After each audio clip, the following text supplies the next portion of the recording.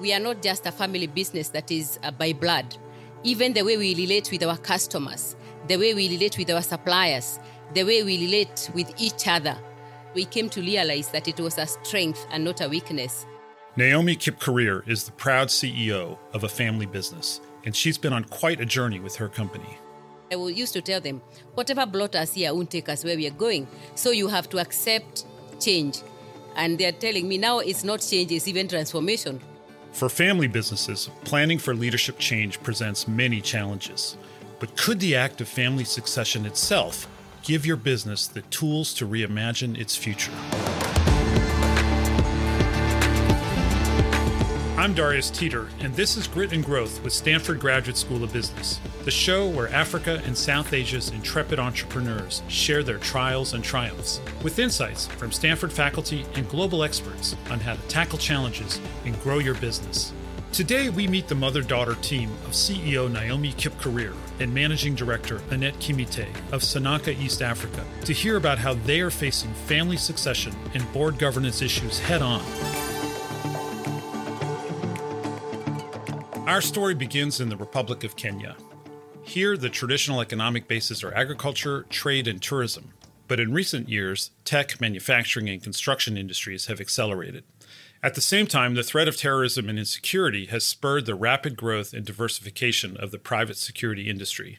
And that's where family business Sananka East Africa got its start. Here's founder and CEO Naomi Kipkorir. So Sananka was started in year 2002 by my husband, who was an ex-policeman. We are in the business of ensuring that the country, families, and businesses are safe as we offer private security. My husband started the company, and by that time I was on full-time employment in government parastatal. I didn't join him immediately because initially it was just a side hustle, and later I saw the passion and the seriousness he put in the business. And after 5 years, I resigned and I joined him full-time. You came onto the business within about a year of your husband starting it. And then quite quickly, he handed increasing authority and control over to you. Who else is in the business from the family? I was blessed with 3 daughters. Annette is my firstborn. She's in the business now as the managing director. My secondborn also did finance, CFA, and she's also in charge of finance. And my thirdborn, who is the lastborn, she did legal, and she's also takes care of the support services in the business. So all of them are working together. Naomi and John's 3 daughters all found their place within the family business. And Annette, the oldest, joins us today. I'm Annette Kimite, and I'm the MD of Sananka East Africa, a woman very passionate about private security in the East African region. What were the security issues like in Kenya when your father started the business? I do recall private security was not common back then. The Kenyan scenario of a security officer was probably someone who couldn't speak proper English or Swahili, which are the 2 national languages. So it's just someone you get from the village and you put a couple of sweaters with a logo, and that's it. And then you give them instructions. So yes, security was not really much of a need. But what happened is, as a growing economy, of course, people started building homes. There was a little bit more urbanization. Factories started to come up, and then thefts also came in. Right now, the biggest threats we face, for example, are the threats of terrorism, the threats of cybersecurity, technological threats, reputational threats, and risk management. Back then, that was not the case. You've grown up in the business from childhood. I'm curious, what are your earliest memories of it? Well, I didn't like it, to be honest. When my father was growing up, being a policeman was really cool. That was like the career everyone wanted to aspire to. But by the time I was growing up, being a lawyer, being an engineer, those were pretty cool courses.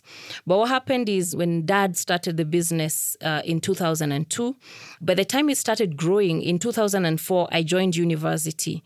So just to keep busy and probably not be naughty around the home, Dad would carry me to work and then just help him with filing. So my first encounter with the business was actually helping Dad, and mostly was in registry. But I'm really grateful for that opportunity because I believe it's through registry, through working in the file room, which is not something that many people, particularly family businesses, would appreciate.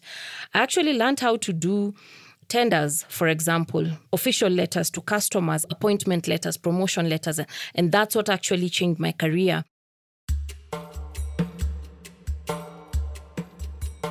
In time, Annette progressed from administrative tasks all the way to her current role as managing director, and we're going to explore that succession process later.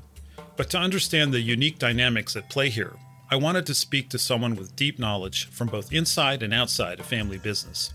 Here's Stanford Graduate School business lecturer, Peter Francis. My name is Peter Francis. I am a member of a family that has a rather large family business. It's in the 6th generation. I ran that company as the chairman and CEO for 16 years. And currently I am investing in small businesses. And I also teach at Stanford at the business school. I teach a course on family business transitions called the Yin and Yang of Family Business Transitions.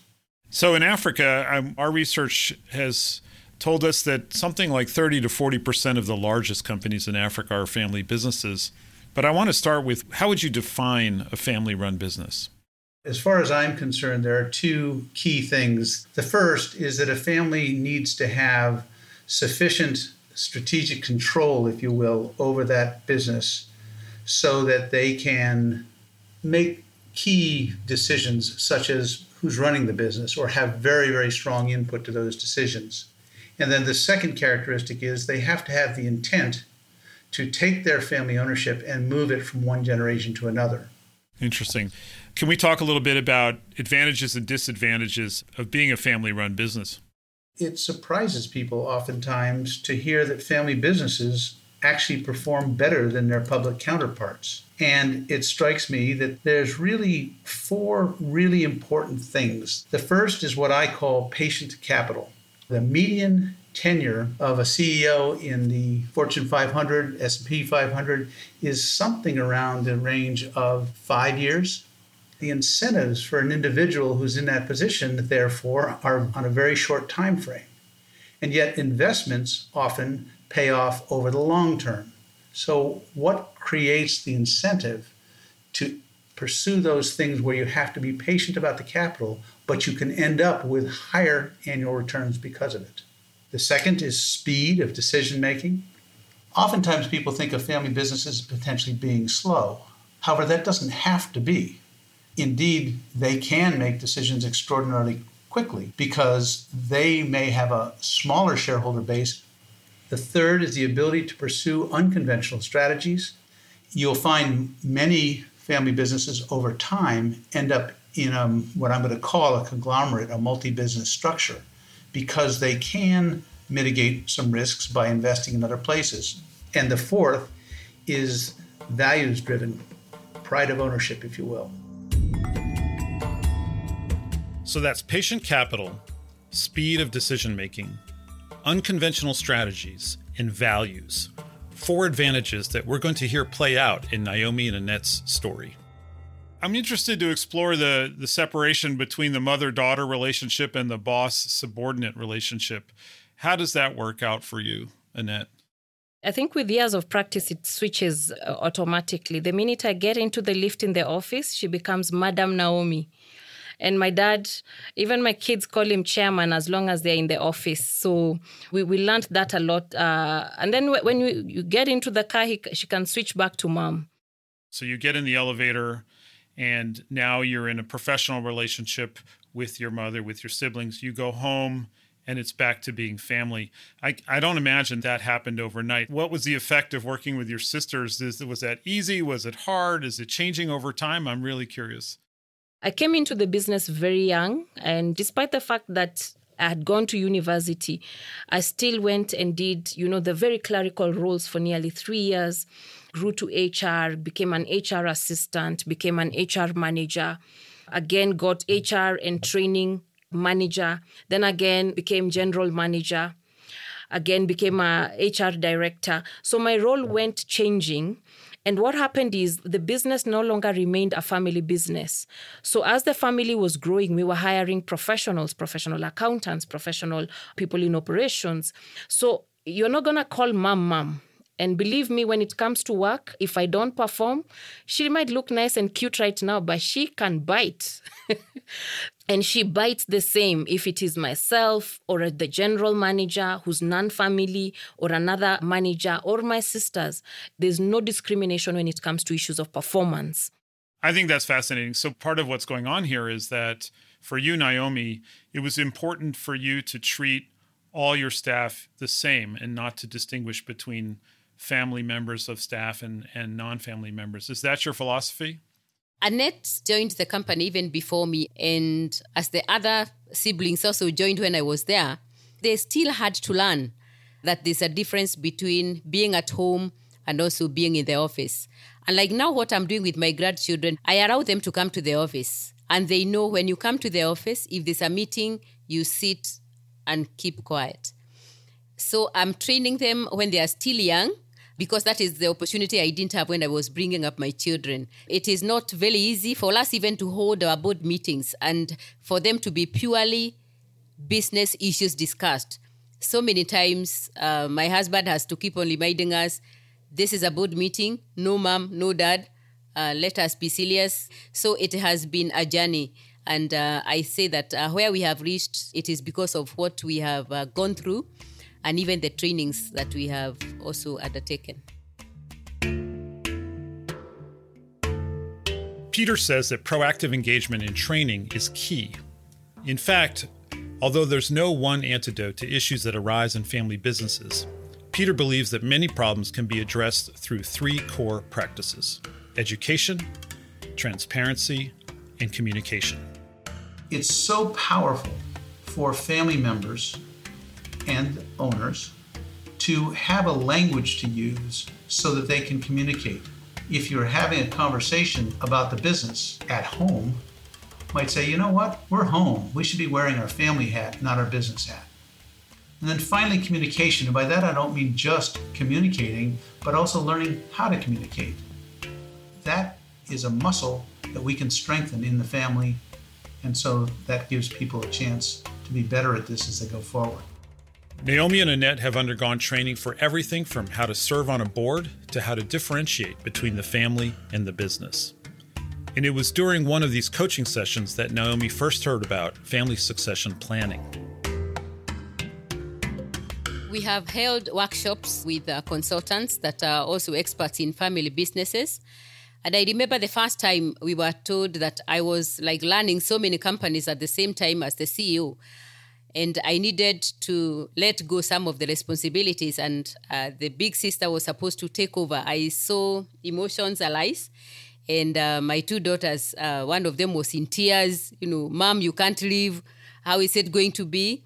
So emotions came, and we were able to overcome that, but we took some time for them even to digest and know that with or without mom there at the top, they still, a time had to come that I had to let go some of the responsibilities. Tears from the family at the idea of Madam Naomi leaving might sound extreme, but the family had been through so much together. Seneca prioritized seeking expert advice because the business had been burned once before.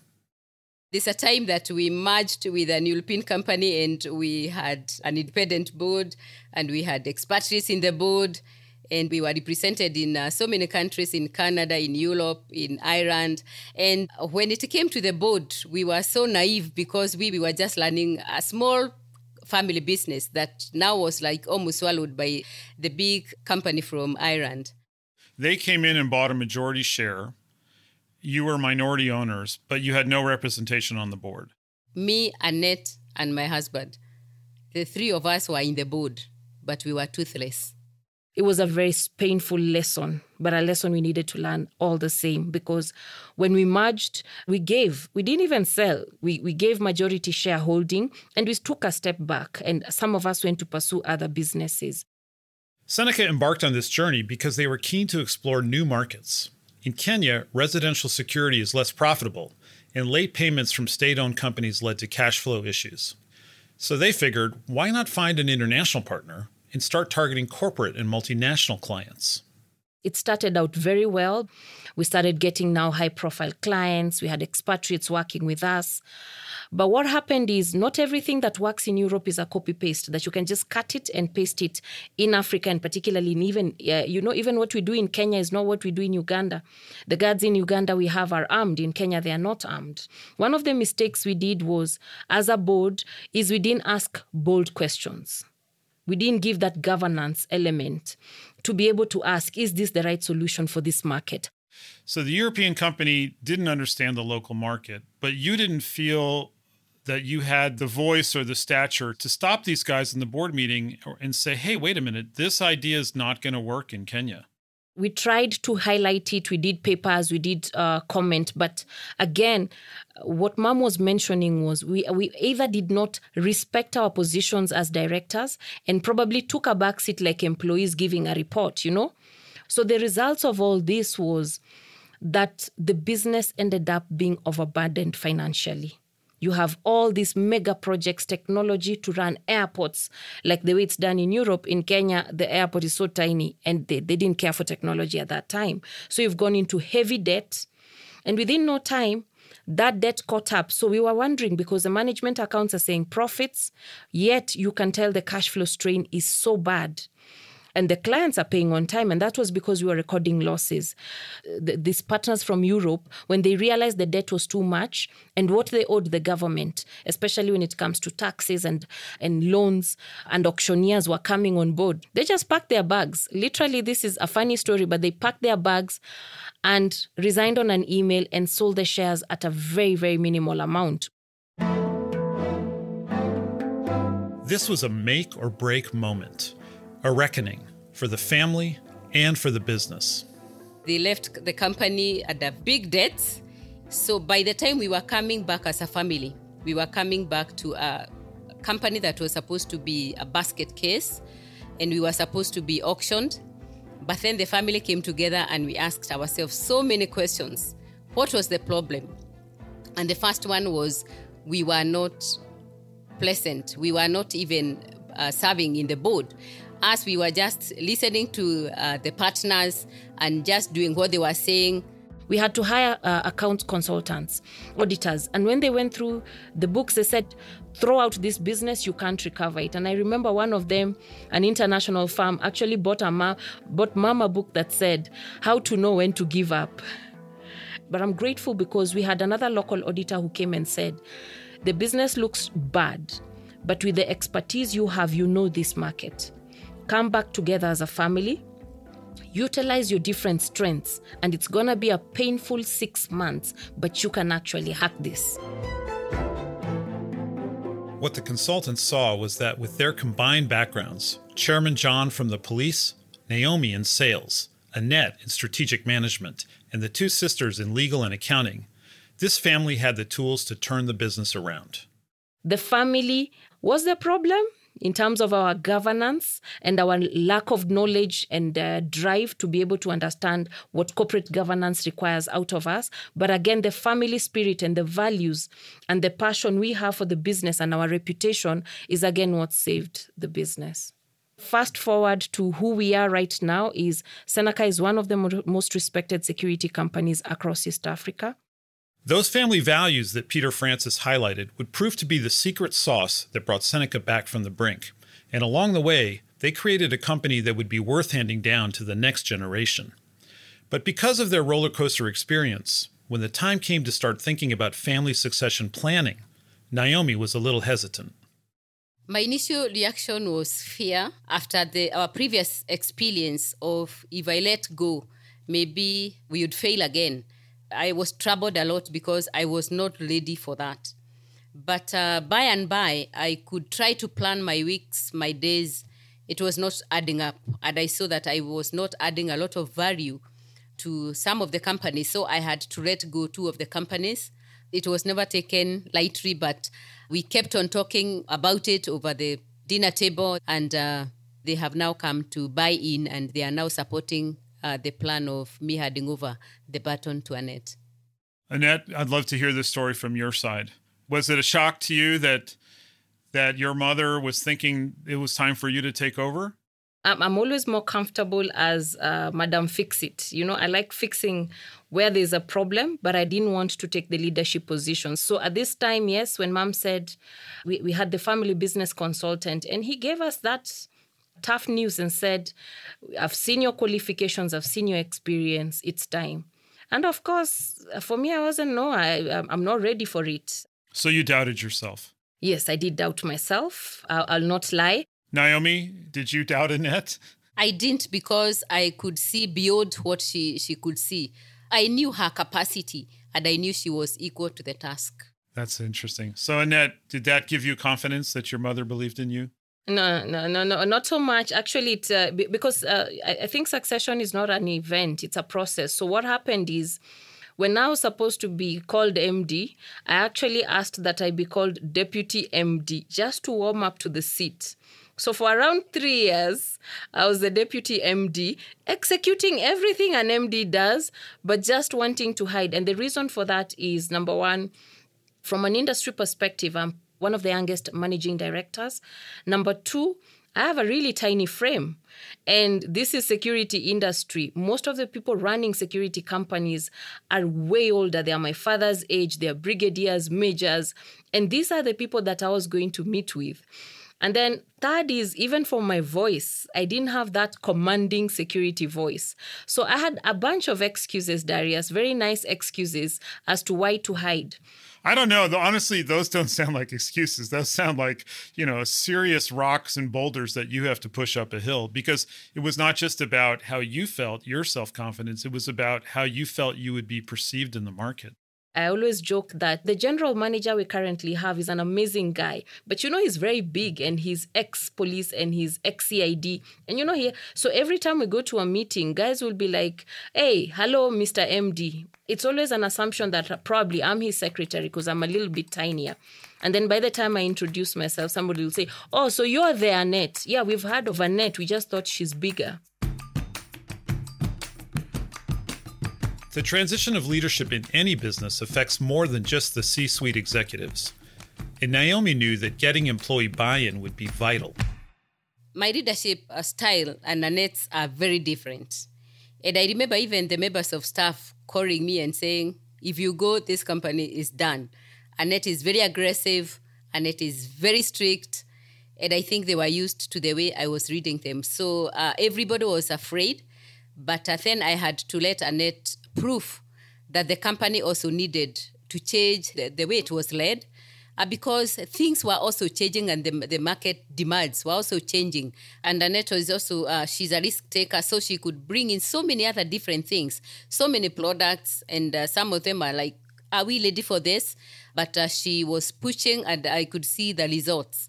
They are telling me now it's not change, it's even transformation. With Annette now in the managing director role, Seneca is diversifying, and they've gained a new perspective on the importance of a well-functioning board. The ideas come from everywhere, but all these ideas have to be conceptualized, and then we place together on the table the different concepts.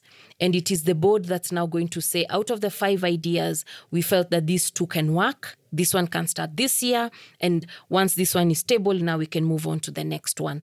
So you try to make sure that the proposals are supported by analysis to take some of the emotion out of the decisions. I feel most comfortable with a project if she says yes. Because if I can convince the whole world, but if I convince Chairman and Madam Naomi or Mom, then I know I have worked my figures out.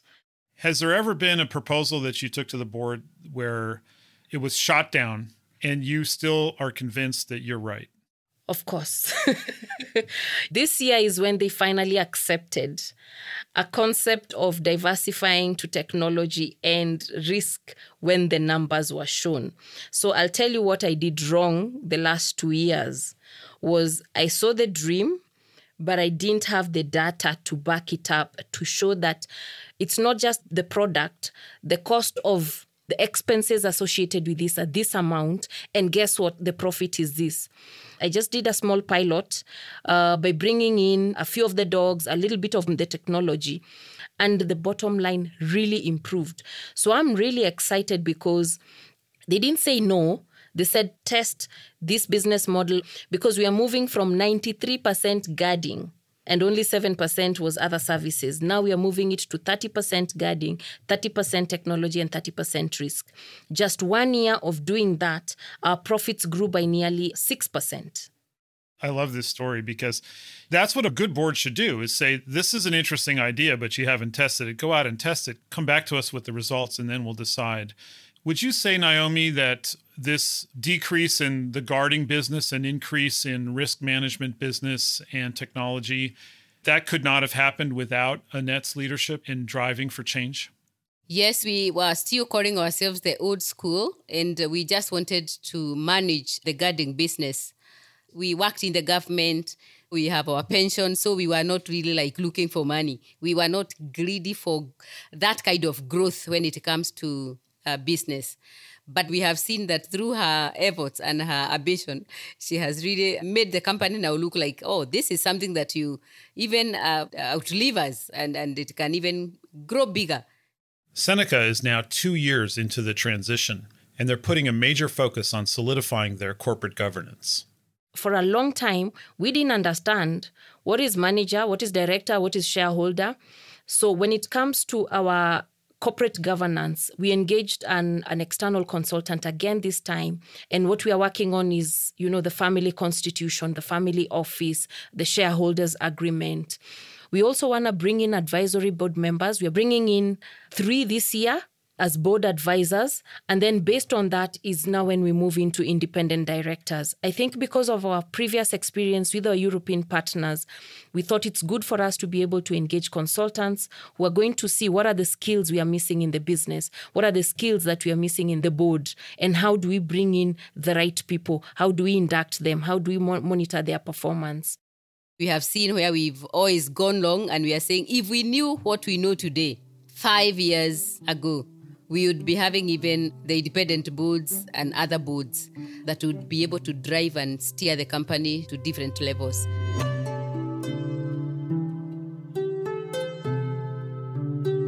Naomi and Annette's plan to first introduce advisory board members and then independent directors is what Peter Francis describes as a best practice. There's a real concern, oh gosh, I let an independent director in, he or she's going to take control, it's going to be awful. They often will go to friends to be board members because they trust them. And I think that's a reasonable first step. Think of it as a board of advisors, but not a fiduciary board. I would say that at some point, creating a fiduciary board, especially as the businesses get somewhat larger, is a hugely powerful step. Only one person who's actually in management, I think, should be on the board. That's typically the CEO. I would suggest at least 3 independent outside directors. I think it's incredibly important to pick those people based on the needs of the business. And this is where the power of a board comes. The Business Roundtable, I think, had a terrific definition of a good director. Effective directors maintain an attitude of constructive skepticism. They ask incisive, probing questions and require accurate, honest answers. They act with integrity and diligence, and they demonstrate a commitment to the corporation, its business plans, and long-term shareholder value. If you could get 2 or 3 or 4 independent directors that fit that, and you listened to them, it's going to make your business better, it's going to be worth it, and the business will make more money. Naomi and Annette have recognized the skill sets that the business is missing and are actively searching for independent directors that have that expertise. Partly due to the growth of the company and the formalization of their governance, Annette became extremely purposeful about her current and future role. I'm a little more aggressive now with succession planning for various reasons. Number one is the business is expanding at a higher rate. We are diversifying. And even our customers are demanding different skills now. So I am already working on my succession plan outside Seneca and actually outside Kenya into other countries. I think what we wanted to do was to say that the next successor after Annette has to be a family member. And my sisters, yes, they're good, but they are still young, and then the industry experience. So we had to actually be very bold and say, for this next successor cannot be in the family. Maybe the next generation will have been nurtured, but at this point, we have a serious gap if Annette is no longer there, because mom and dad are very clear that they just want to focus on board and shareholding roles. I would say in 3 years, I'd be very comfortable to leave not only the general manager, but a good number of managers to be able to run this business so that we focus more on what is our key strength, which is entrepreneurship. It's remarkable that Annette is already looking ahead to when she will hand over the leadership to her general manager. The first-generation family succession may still be a work in progress, but it seems that this delicate and lengthy process has taught Annette to plan with purpose. Procrastination, I would say, has been a bit of a challenge from our side. There was no deliberate plan, and now we have it. Actually, we had our board audit last week on Friday. And, we thought we were doing so well. I was actually very eager for that meeting. And when the audit was done, I was surprised that we were only at 5%. We are very good at preparing all the documents. So we have the shareholders agreement, we have the family constitution, but we just never sit down and sign it. And if it's not signed, it's not there. Sometimes procrastination is actually a symbol of something else, which is maybe a lack of underlying agreement, particularly if somebody else is drafting all of this stuff. Is there something more to the procrastination than simply we just didn't get to it? I think as the founders, me and John, we thought that we are part of the business. And what does it mean? What are we handing over? Why do we need to be succeeded? And it became like a conversation that we really had to face. And we have now fully understood what it means for the business continuity. But initially, that is why it took so long. So was it scary when the first time you read it, you said, wait a minute, that's not what I signed up for? Yes. So it's like we are going to lose our positions. We are going to lose our titles. We are going to lose everything we've built with our hands. And it's like we could look back from where we've come from and how we were able to turn around the company. And it's like, is it really time for us to hand over to these girls? And I think that has taken a backseat, but it has been a process. There's a lot of businesses and a lot of CEOs and managing directors that are exactly in your position. What's your message to them? It's just to take a bold step and know that one day you have to leave. I remember sometimes back, I was overworking myself and I had a mild stroke. And then I thought, what if I died? What would happen to the company? And I said, it's better for me to prepare for this when I'm still alive. So time has to come for you to let go at one time or the other. And for the business continuity, you have to trust and allow the children to make their own mistakes, because you cannot keep on spoon-feeding them all the way through. I've done that for the last, 1 year. I've been honored of the business. And I'm telling you, there's a time they have lost business in the process. So they have to sit back and come up their own plan on how they are going to recover the lost business. If they fail, they'll fail. If they fall down, they'll still wake up and move on with the journey. Annette, she's saying that she's preparing her successor early enough so that she doesn't wait until she's threatened by anything ahead. It is always very good to be prepared for any eventuality. And we are now even thinking 50 years from now. After the initial fear of the unknown and what sounds like many, many pointed family discussions, Naomi has made peace with the act of handing over responsibilities. Annette has been with her all along and is now looking forward to taking some bold steps of her own.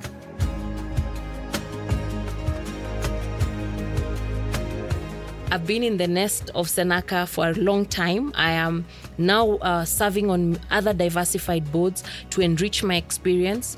But what I would be happy and say that a second generation we impacted is when I'm able to plant another Senaka in another 5 countries. That's when I'll say my parents started a good business and they left us to run. What did we do with it? We left many more businesses, feeding many more families. That would be the kind of legacy that I would be more proud of other than holding on to this MD seat. Whether it's that Generation 1 to Generation 2 transition or somewhere further down the line, Peter Francis suggests that it's really all about process. I will say, as we speak of Naomi and Annette, somehow they have done a terrific job as a family in having some really extraordinary conversations. in this generation 1 to 2 transition, which is so critical, it is, I think, very common that certain human emotions rule the day. So denial and conflict avoidance, for example, they're there in spades. When thinking about how you get started, the founder is the key, and he or she can use the universal antidotes to begin to move things along. And I think starting with a vision, and the vision could be as simple, we really do want this to be a family business that goes through the generations. And then I would say get help and get educated. I do think there's a tremendous role to be played by an outside voice, and that is because there are some very emotional aspects to it. So it's really the process that counts, not so much the content. You've been through this amazing journey with foreign buyers and then taking control back and rebuilding it. What recommendations do you have for other family businesses who need to develop and implement a family succession plan? Succession is not an event. It is a journey. It is a process. The corporate governance is not just enough. There are so many other tools that are needed.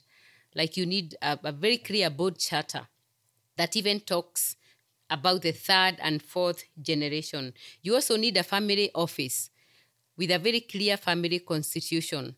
You have to think of maybe another 100 or 50 years, what kind of a company you'd want to see, or you'd want even to leave to your children and even the country as a whole.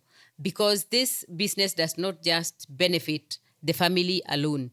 And knowing that the children are also different, like now what I'm doing with my other children, because this one girl who is not really adding a lot of value, I had to look at her strengths and see what else can I do for her.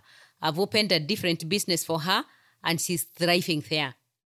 Those are really powerful messages. I mean, no presumption that because somebody's in your family, they're the right person for the specific business, and it needs really careful thought and planning. Annette, looking back on the past few years, what recommendations do you have for other businesses that are where it's still being run by the founders and are thinking about succession planning? What would you advise them based on your experience?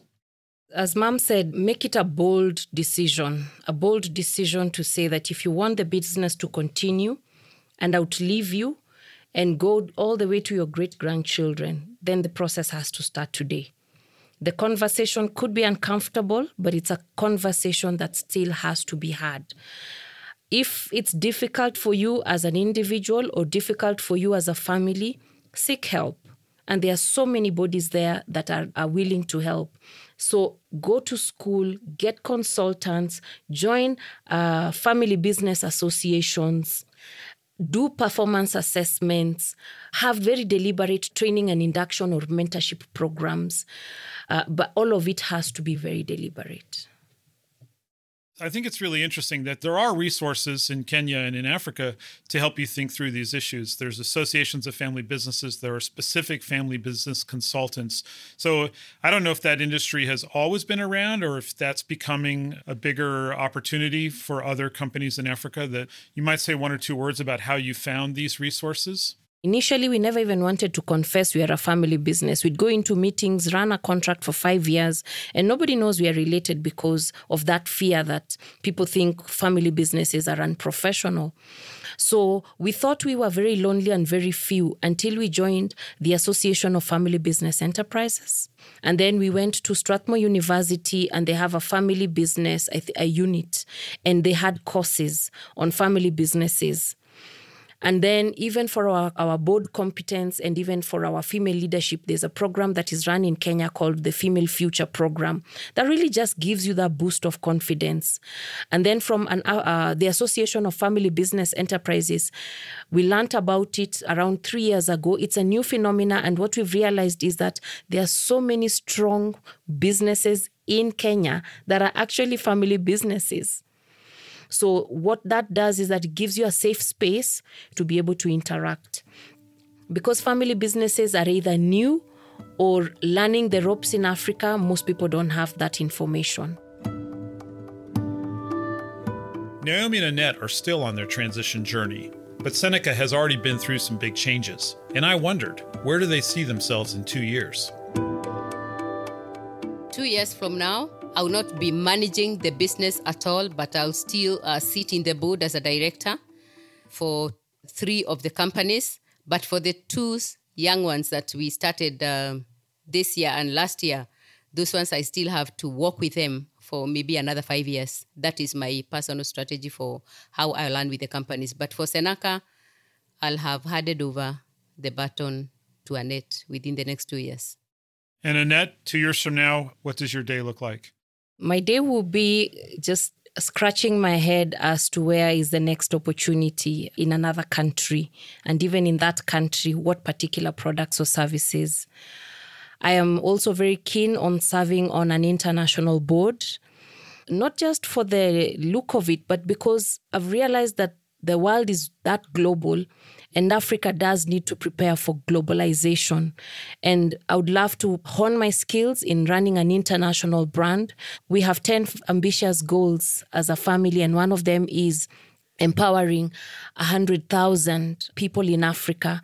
And one that stands out is to be an inspiration for family businesses in Africa, simply because there are no companies to look up to that you say, you know, when I grow up, I want to be like that business. I'd really love to be spending time talking to young businesses in Africa and, you know, just sharing what we just shared, the good, the bad, and the ugly of where we got it right, where we got it wrong. And I hope that by sharing that, we'll be inspiring more. As we come to a close on today's episode, I'd like to thank Naomi Kipkorir and Annette Kimite for sharing their personal journeys, and Peter Francis for his keen insights. Family succession planning can be a complex undertaking, and it's full of emotion, particularly for businesses that have had to fight for their own survival. But as we have learned today, the will comes from recognizing that continuity and long-term success means preparing mindfully and being ready to let go. And if you do that right, you'll be handing over fertile ground to grow the ideas of the next generation. So it's important to keep Peter's universal antidotes in mind. I have those 3: education, transparency, and communication. But then I don't want to forget a 4th one, and that is there needs to be a sense of love. Maybe it's just a sense of community, a sense of a tribe, a sense of something that holds you together. That's important as well.